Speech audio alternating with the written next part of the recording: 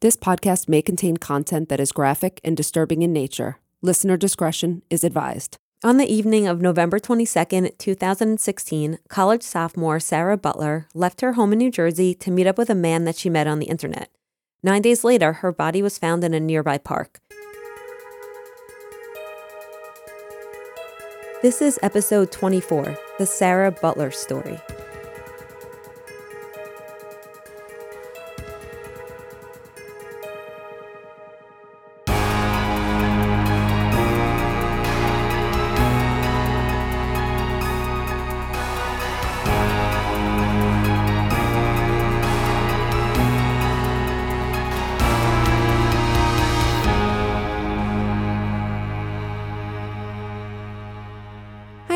Hi, Megan. Good to see you. Good to see you, too. So before we get started today, I just want to point out that August 18th will be the 100-year anniversary of the ratification of the 19th Amendment. Amy, do you know what the 19th Amendment is? Women's right to vote.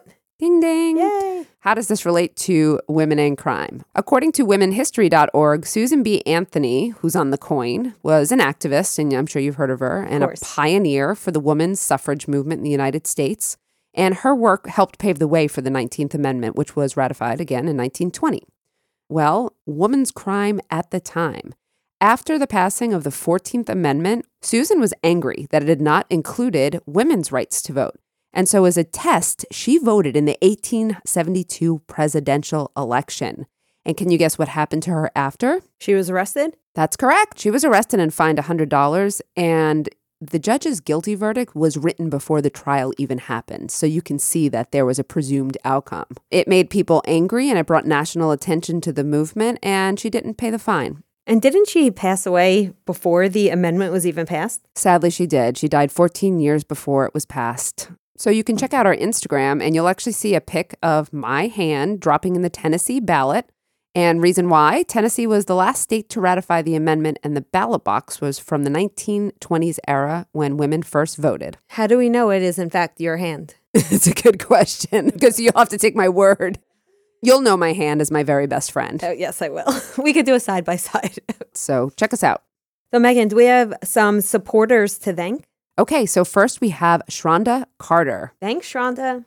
Next, we have Saga from Sweden. Awesome. Thank you. Isn't it cool to get listeners? I always think it's the coolest thing that they come from all across the world. We're very lucky. Yes. We have April Lemaster, and April's from Iowa, and she says that she listens to get through her early mornings in work. Oh, thank you, April. We have Ariel Stockdale. Thanks, Ariel. And then we have Allie M., and I actually know Allie M. And who might Allie M. be? She's one of my neighbors who listens and loves the show, and she's so cool. I really like her. So that's awesome. I know. Thank you, Allie. We also have Laura Miner from Las Vegas, and Laura had a question about Jeffrey McDonald. That's great. You can check out our questions at the end of the show. We listened and we heard you, and we're now going to address your questions at the end. Yes, thank you for your feedback. We really do read everything you send us and take it into account. So thank you for that.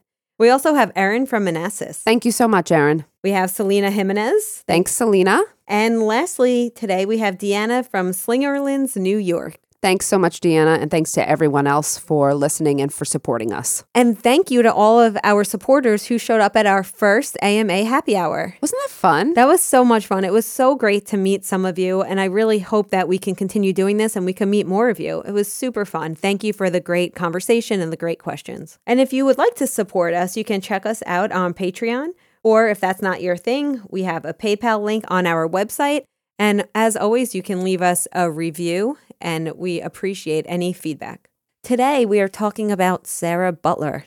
So as you will see, this case is so tragic and has affected so many people, but it did not receive much media attention. And Megan, this case did not happen far from where we live and where we work. And I don't know it. Montclair, New Jersey.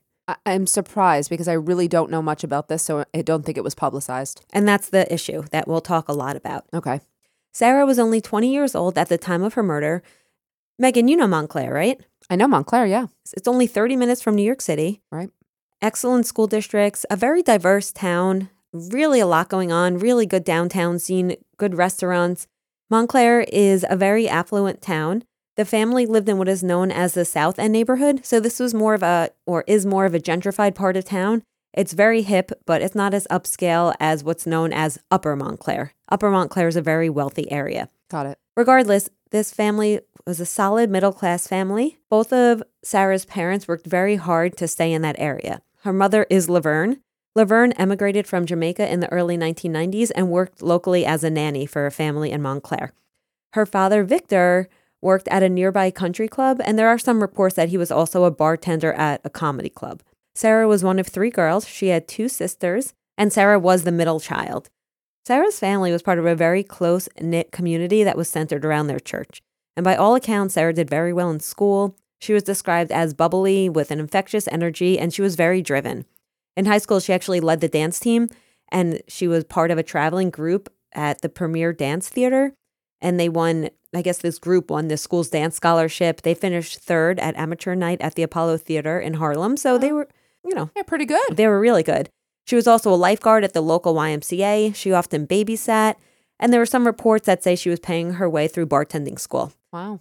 So after graduating high school, Sarah began attending New Jersey City University. Oh, right near me. Right around the corner from you, Megan. Literally. So she was a commuter for her freshman year. And this was also a very big deal. She was the first in her family to attend college. Understandably, like most students, she wanted to experience campus life. So she actually began living in the dorms her sophomore year. Of course. Some of her close friends reported that she didn't like her roommates and she struggled to make friends. But overall, she was a happy girl and had a lot of friends. Okay. So this is where the story starts. Her mother, Laverne, picked her up from school in Jersey City on November 22nd, 2016, around 8 p.m. She was actually picking her up to come home for a Thanksgiving break. Mm-hmm. After her mother picked her up, she asked her mom for the keys to borrow the family's van so she could go meet up with friends that evening. It's usually what we did when you'd go home for Thanksgiving break, the first night, right? First night was always a big party night. Right. So, of course, her mother agreed. Sarah said she'd be out just a couple of hours, and her mom said, okay, no problem. Unfortunately, she hadn't returned by morning, and she hadn't answered her phone, and her family became very alarmed. And, of course, they began calling all of her friends, and they were even calling local hospitals, and eventually they did call the police. However, no one really had any answers for them. Sarah's sister and Sarah's good friend spotted the family's car, which was just a blue minivan. It was tucked behind a former factory just 4 miles from where she lived. Sarah's friends and her sister, they were kind of driving around trying to just check around, and they actually found the car that they were looking for, which is very rare. Yeah. So, of course, they called the police at this point. The reason why they called the police in the car, not only was the car abandoned, but they also noticed a piece of her hair. This is the moment that when they realized something is wrong and Sarah's simply not missing, she was likely in danger. Right. Her hair was a bright red at the time, so it was... So her hair really stood out, is what you're saying. It stood out, so yes, it was clear that this was, in fact, Sarah's hair. Sarah's friends and sister were very worried at this point. They rushed to Sarah's home and quickly decided to look at her social media. That's a smart place to start. Very smart. So luckily, they knew Sarah's passwords. So they looked at her emails, they looked at all, Facebook, and they also came across an app called Tagged. Have you ever heard of Tagged? No. Is this a new one? Oh, well, no, it's 2016. Yeah, so apparently Tagged was, I guess it was an app and also a website that it was more like a hookup culture, not like a place you'd go to necessarily meet someone in a long-term relationship, but more of like a hookup thing. There were also some reports that it was a place where people would go to solicit sex workers. I guess I'm just old and uncool. And they found that Sarah had interacted with a young man named Little Yacht Rock. Little Yacht Rock? Little Yacht Rock. And this was, in fact, Khalil Wheeler Weaver. So what they did, they saw that she had been speaking to him just a few nights prior. And now at this point, she's been missing for 3 days. So they're so smart, these girls. They decided to create a fake profile in an attempt to lure the man. That's really clever. So they made up a fake profile. They found some sexy pictures and they tried to lure him by offering him sex. And guess what? He took the bait. He took the bait. So they arranged for a meetup. And they were planning to meet at Panera Bread in Montclair, New Jersey. I've actually been to that Panera Bread, but... That's an odd place to meet. Right? So I think they were probably going to meet and then drive away together somewhere. Yeah. Got it. I don't know that they were planning on doing something in the Panera, but anyway. I hope not. I hope not. Sarah's friends told the police that this meetup was going to be occurring. So, to his surprise, when Khalil got to Panera Bread, he was not met by this beautiful young lady. He was met by the police. Wonderful. Amazing. However... They questioned him briefly about Sarah. He ended up telling them his real name, showed him an ID, but they had nothing to go on. They had no body, no evidence of a crime, absolutely no reason to consider him a suspect. They had no choice but to let him go. But that's okay because now things are starting to move. They're going to start, surveilling him. And meanwhile, authorities were looking at Sarah's cell phone data, and they discovered that the last ping was from Eagle Rock Reservation. So Eagle Rock Reservation is a nearby park, and on December 1st, which is just a week after her mom had picked her up from school, her body was found covered in leaves and other debris by a parking lot in that very park. At this point, they arrest Khalil. So when police arrest Khalil, it was just 5 days after Sarah had gone missing. And they charged him in connection with her murder, really thanks to her family and friends. They set this whole thing in motion. Now, how badass is that? No, I think that's great. Are you saying that they arrested him when they found her body? Is that correct? Okay. Yeah, because then they were able, because they had no body. They thought, for all they knew, Sarah had just run off on her own accord, right? Right. So you would think the story ends here. Okay, found the guy, done. No, the most shocking revelation was still to come. Before we talk about that, I want to talk about what we know leading up to Sarah's murder. So, no surprise, the friend that she was planning to meet that evening was Khalil Wheeler Weaver, and he was actually an online acquaintance. Some reports say that they had known each other in passing, but others say that they had just met on that app. What actually happened was he offered to pay Sarah $500 for sex that evening. They had talked a few days prior, and they had a similar exchange, and she backed out of the meeting because she says that she got nervous and couldn't go through with it. Wow. In fact, the second time they ended up talking before, this fateful night, she messaged him, "You're not a serial killer, right?" Oh, gosh. And that instinct, instinct was there. That was right before leaving the house to go meet up with him. And I read somewhere that he said, "Nope, I'm a cool guy once you get to know me." It's just so sad that she, and I think she wrote like LMAO, like laughing my ass off, like ha ha. But that just shows that I think she probably knew, like, should I be doing this? Should I not be doing this? So once he made her feel that he was not a serial killer, around 10 p.m. that night, she picked him up at an abandoned house in Orange, New Jersey. You also know Orange, New Jersey, right, Megan? I sure do. Yep. And eerily, this is the same house where at this moment, when she picked him up, there was another woman's body dead in that home. We'll get to that. Okay. So after she picks him up, they drive to a 7-Eleven store, which is a few blocks away. And, now we have surveillance cameras picking this up. She stayed in the car. He went in and he purchased some condoms. For some reason, one of the news articles mentioned that it was Trojan fire and ice condoms. So there you have it. But either way, security cameras captured him in the store. And it would turn out the outfit he was wearing is the same outfit he would be seen wearing in other incidences. Okay, so he was wearing a black sweatshirt with the hood pulled over, pretty much covering almost his whole face, black sweatpants, black sneakers, and tight-fitting black gloves. Oh, this outfit doesn't sound good. So at 10:07 p.m., very few minutes later, they drove away and headed towards Eagle Rock Reservation, which again was this park. The park was in West Orange, and that is where Sarah's body would later be discovered. So who is this Khalil Wheeler Weaver? We don't know too much about him, but he was just 20 years old at the time of the crime. Okay. He worked at a grocery store. He was a security guard, and he also sometimes DJ'd as well, again, in Orange. Classmates described him as really keeping to himself mostly, somewhat nerdy in appearance. He would wear a lot of like flannel shirts tucked into khakis and white sneakers, glasses. But some people say he was a funny guy. He had no criminal record whatsoever. By all accounts, comes from good home, good family. Several of his family members worked in various law enforcement jobs. His father had died when he was a little younger, but his stepfather was a police detective in East Orange, and his uncle a retired detective with the Newark Police Department. Wow. Yes. The police were very quickly able to link him to 2 other unsolved murders of young women in the area and 1 attempted murder. How?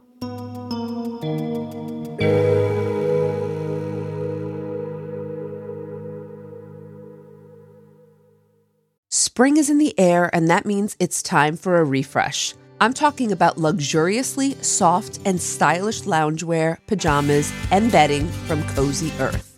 I'd live in this loungewear full-time if that was an option. In fact, it's pretty much the option right now, just so you know. I actually have a couple of sets of the bamboo pajama sets. I have both the long sleeve one for when it's a little bit colder, and I have the short sleeve one. Because now that I'm pregnant, I'm sleeping a little bit hotter these days, and between the short sleeve pajama set and my bamboo sheets, my sleep is like a dream. You literally can't go wrong with Cozy Earth. And the reason why is because Cozy Earth products are made with soft, temperature-regulating viscose from bamboo. This is the secret ingredient. My favorite products are the sheets because the sheets are my every night sleeping. I have finally found the sheets that I sleep the most comfortably in, and especially because I sleep cool, and that's what I need for a comfortable night of sleep. Best of all, Cozy Earth products come with a 100-night sleep trial. That means that you can sleep on it and wash it for up to 100 nights. And if you're not in love, you can return it for a full refund. Fall in love with everyday luxury at Cozy Earth. Go to CozyEarth.com and enter our promo code CRIME, CRIME, at checkout for up to 35% off. That's CozyEarth.com, promo code CRIME. Yes, and it was just 7 days earlier that he had his last victim before Sarah. Oh, wow. That's really quick. And we'll talk a little bit more about those cases in a moment. But in February 2017, he was indicted on 3 counts of murder, 1 count of attempted murder, and a litany of other charges, including desecration of human remains, arson, sex assault, and kidnapping. So Sarah's family and friends really did a huge service for the community here. Well, if you're saying it hasn't been proven yet, but if he's got 3 victims, then you're saying serial killer. Again, 3 confirmed deaths and 1 attempted. We'll talk about the one, I guess you could say the one who got away is the one who really made this case what it was. Okay. So there was a joint trial for the 3 murder victims. The victim who was able to get away became a huge part of the trial, but the charges for her were in a separate trial. So in October of 2019, Khalil Wheeler Weaver stood trial for the murders of 19-year-old Robin West of Philadelphia. Robin West was murdered on August 31st, 2016. 33-year-old Joanne Brown of Newark, New Jersey. And that murder occurred December 5th, 2016. And of course, the murder of Sarah Butler. All of the women were drugged. All of them were found with packing tape over their noses and mouths, and they were all strangled with an item of clothing. Although the 2 other cases, the cases of both Robin West and Joanne Brown, of course, are extremely important, we only have so much time. So for now, we're only going to focus on the evidence directly relating to Sarah's case, but I'm hoping we can cover the other victims in an upcoming episode. Okay. Before I get to more about Sarah's case, though, I do want to just say it is so clear that Wheeler Weaver targeted vulnerable victims. Both Robin West and Joanne Brown were young Black women. They were confirmed sex workers, and they were women who suffered from mental health issues and homelessness. I find it quite interesting that Sarah did not fit this. Yes, Sarah was allegedly soliciting sex on this app, but she had no history of being a sex worker, and she came from a really strong family and no history of any mental health issues or homelessness. But it's possible that Khalil did not know exactly what Sarah's background was. And this will all, I know you're dying to talk about the serial killer aspect. I see you over there. No, I just know that he's obviously targeting women who are advertising for sex because they are an easy target and opportunity. And I think he probably, honestly, he picked the wrong victim with Sarah. Because unfortunately, if he continued to pick these marginalized, vulnerable victims, then he might still very well be out there. But Sarah had a family and she had friends who kept pushing to get answers, and they got answers, and they really got justice for a lot of people here. Good for them. Because, we talk about this, that, as you said, they're seen somewhat as less human, less valuable, and no one's going to notice if they disappeared, or no one's going to care or listen, unfortunately. What was the evidence against Khalil Wheeler Weaver? There was not very much physical evidence. There were some trace amounts of DNA under Sarah's fingernails, but no physical evidence in the other 2 cases. They claim that he wore gloves and always wore a condom during the attacks, which might account for the lack of physical evidence. So the prosecution relied heavily on internet searches and cell phone data location. Khalil admitted to meeting every one of the victims. He just claims that he met them and he left, and he doesn't know what happened to them after that. His cell phone data puts him at the location where he admits to meeting the victims, but also the locations where all of the bodies were found. Not so smart, Khalil. Before Sarah and Khalil met on November 22nd, he had searched the internet for information about date rape drugs and homemade poisons, how to put someone to sleep, and how to erase phone data. Specifically, he asked Google how to make homemade poisons to kill humans. And what chemical could you put on a rag and hold to someone's face to make them go to sleep immediately? Wow, taking all those other precautions and then Googling it. Well, then he did ask Google, though, how do you erase this? So. Oh, God. The prosecution also relied on surveillance footage and some information from police interviews where he lied a little bit about where he was at certain times. The one piece of evidence that was the strongest was the one victim who got away. Okay, tell me about this victim. She is... Or survivor. She is a survivor, absolutely.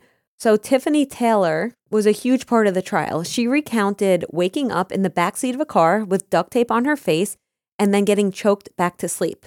Eventually, she managed to loosen the tape by screaming and crying. If I remember correctly in the transcript, she actually said the reason why the tape loosened is because there was a mixture of blood and tears that loosened the tape. It was horrifying to listen to. He had choked her out. She came back to consciousness, and she was very smart because instead of fighting back, I think she realized the ways that she could manipulate him. And she got him to trust her and to bring her back to the hotel because she said she had to retrieve her phone. Was she his first victim? She was not. She would have been the third victim. Oh, she was 7 days before Sarah. Oh, okay. But after the first two women. Got it. So she knocks on this hotel door.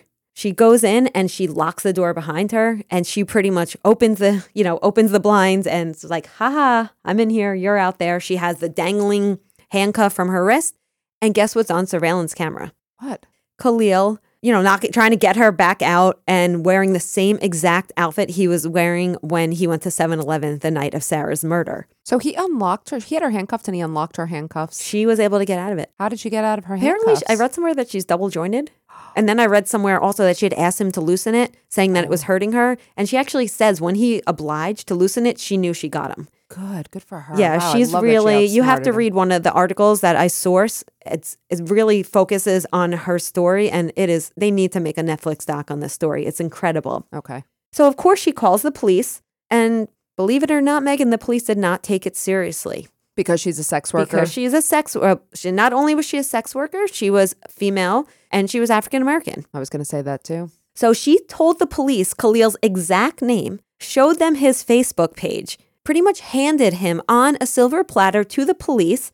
And also, let me also say that Tiffany Taylor was 4 months pregnant. She still had her handcuffs dangling from her wrist. And in her words, they treated her like trash. This has been a problem of cases like this historically. And I mean, that disappoints me because I know it's changed a lot, but obviously not so much. And if they took Tiffany's claim seriously, Sarah's death could have been prevented because 7 days later, he kills Sarah. Yes. So there is, they really dropped the ball here.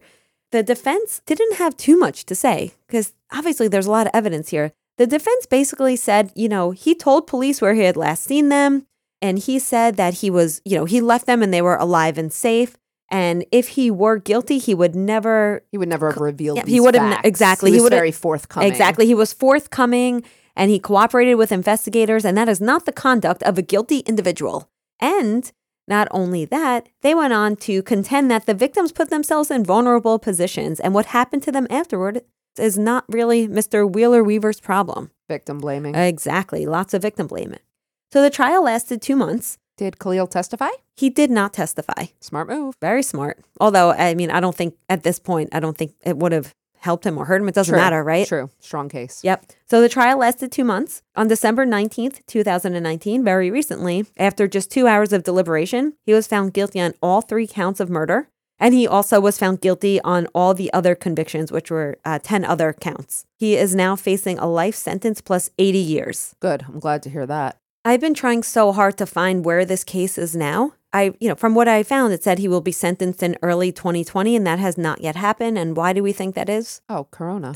Everything we know that was supposed to be slated for, right. is getting pushed back. And obviously, he's not getting out anytime soon. No. I don't think they have a huge rush to get him sentenced. So that's where we are now. Of course, I want to pick your brain about this because I know you teach about serial killers. I want to give you some of my thoughts, and then I want you to correct me and school me on what's really going on. Unless you know. Well, unless you're right. No one ever used the term serial killer, but this is clearly a serial killer. It does fit with the definition, 3 or more murders with a cooling off period. He does not exactly fit the profile of a serial killer from what I understand. He was very young at the time, just 20 years old, no known criminal history.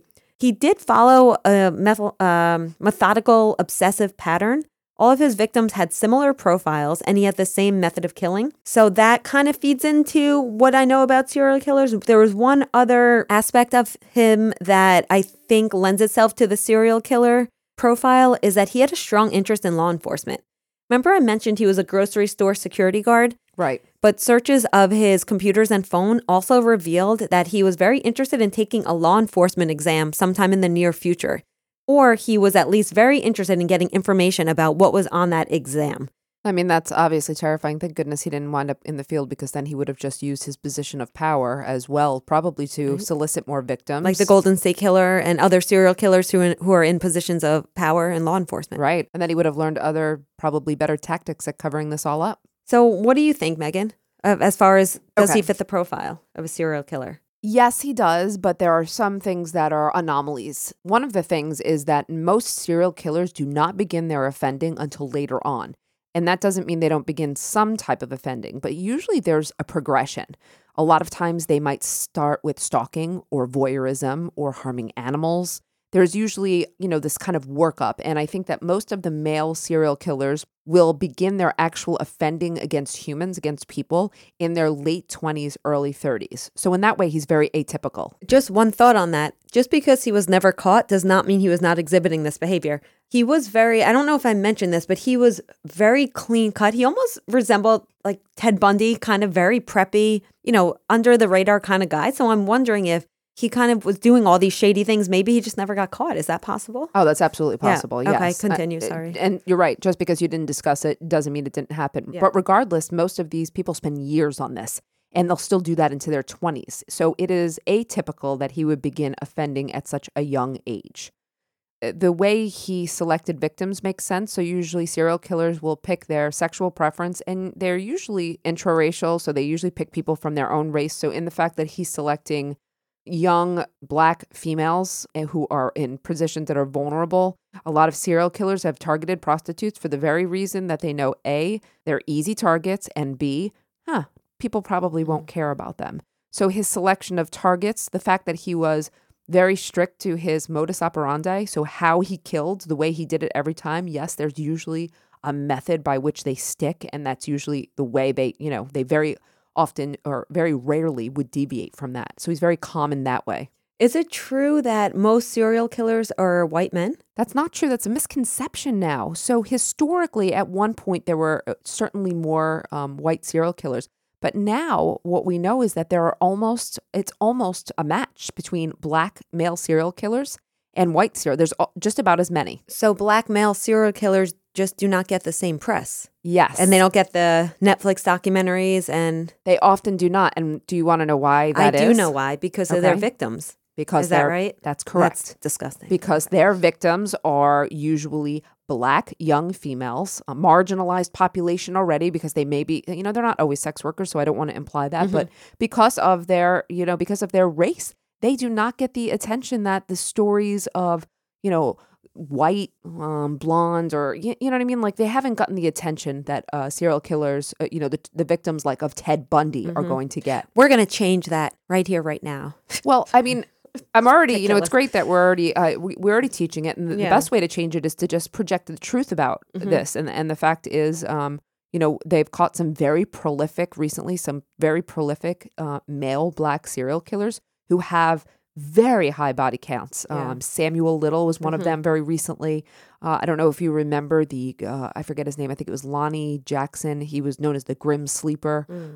Very long careers of offending. And there's definitely there's more attention being paid now. So you'll start using this case in your class? I already use cases. I already talk about, so in my class in serial killers, I spend at least a class discussing the racial differences and why. Yeah, the why is. Yep, the actual why. So my students will leave with a clear understanding of why cases like Sarah's did not get enough attention. And it's unfortunate because, like you said, Sarah's murder could have easily been prevented had the police taken this case seriously. And so I was very disappointed to hear that what was the year? Was it like 2016 or around, Oh, yeah. This is recent. This is very recent. I was very disappointed to hear that the police did not take these claims seriously. And I think that is the most tragic part of this whole story. Obviously, the whole thing is tragic because there's so many victims.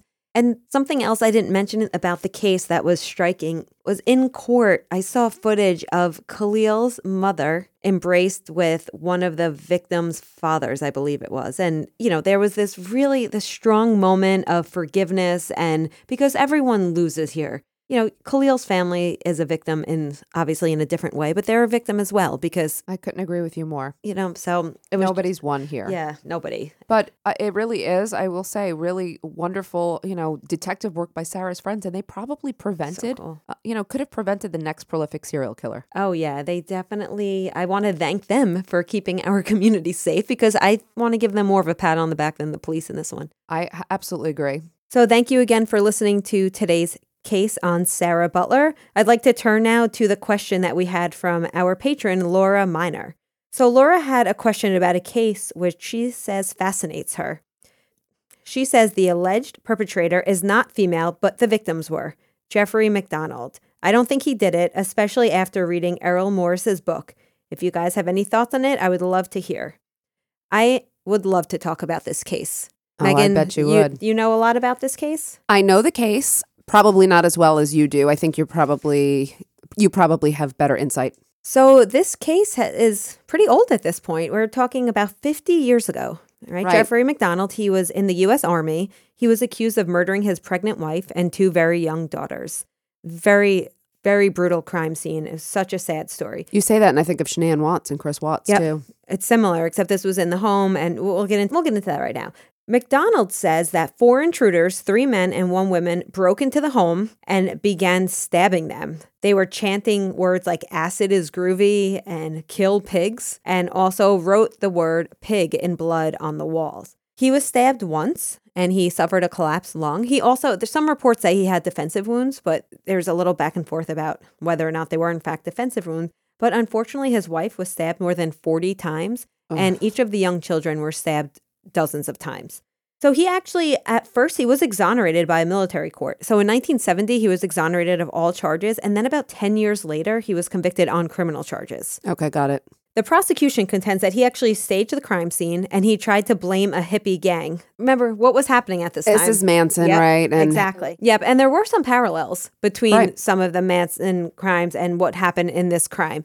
There's also copycats of Manson. Absolutely. So during trial, he did end up taking the stand, and we know that's not common. And not surprisingly, he didn't do very well. I think it was a harmless error. I think that he would have been convicted even if he didn't take the stand. But he was convicted and sentenced to 3 life terms. Now, we're talking decades of failed appeals.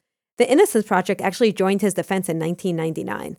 When the Innocence Project comes on, I feel like they see something. They don't take every case. They have to be selective. You know this better than I do. But so when they take a case, I think they see real, there's some doubt. The reason why the Innocence Project got involved is there was some untested DNA. There you go. So they ended up getting the hairs tested. It took almost a decade for them to get these hairs tested. As it often does. Yep. And these hairs did not match McDonald's. Okay. However, that was not enough because, of course, it is possible that there could be unknown hairs at the scene. I feel like with these DNA cases, Amy, you know better than I do, but I feel like there have been a number of them where the hair exonerates someone, and then you have just the other half where they go, well, it could have been. Well, I think it's easier if the hairs point to somebody else. So it wasn't a match to him, and it didn't hit on anything in CODIS. Got it. So I think makes perfect sense. Yeah, but you're absolutely right. So is he innocent? Is he guilty? It's so hard to say. If I had to, I lean a little more towards innocence, partially because of what you said. I really trust the Innocence Project, and I really believe that when they get involved, they do their due diligence. But if you look, his injuries were very superficial compared to the others. So there was a lot of, there were a lot of questions there. But on the flip side, there was a ton of issues with the way the evidence was handled. There was a confidential, actually, she wasn't even confidential, but there was an informant that fit the description of one of the women that McDonald says was an intruder. And she ended up testifying towards McDonald's guilt. And there's a lot of questions. There's some people that actually think that this woman, her name was Helena Stockley. Okay. She died back in the 80s, but there's a whole camp of people that believe that she was actually one of the people involved in this. So where the case stands now, last I've heard, I believe in December 2019, so pretty recently, he was denied relief. I do believe at this point his only chance at release is either being granted parole or granted a commutation. Yeah, I think you're right on that. And I don't have much to add because I have to say I can make a case for his innocence or guilt. And so I wouldn't feel comfortable, leaning one way or the other at this point. Thanks for doing a better job than I would have, Amy. Oh, thank you, Laura. And if you ever want to chat about this case more, call me. I loved it. I could talk for hours about this case. I actually thought the same thing. We can cover this case. As she points out, the victims were all female. No, thank you for bringing us this case. I didn't know of it, and I'm glad I do. And you're right, I will use it as an example. So Thank you so much, Amy. Thank you, Megan. Thanks to our listeners, and we'll catch you next time on Women in Crime. Women in Crime is written and hosted by Megan Sachs and Amy Schlossberg. Our producer and editor is James Varga. Our music is composed by Desert Media. If you enjoy the show, you can get access to ad-free episodes, exclusive AMAs, and other bonus content for a small monthly contribution through Patreon. To find out more, visit patreon.com/womenincrime.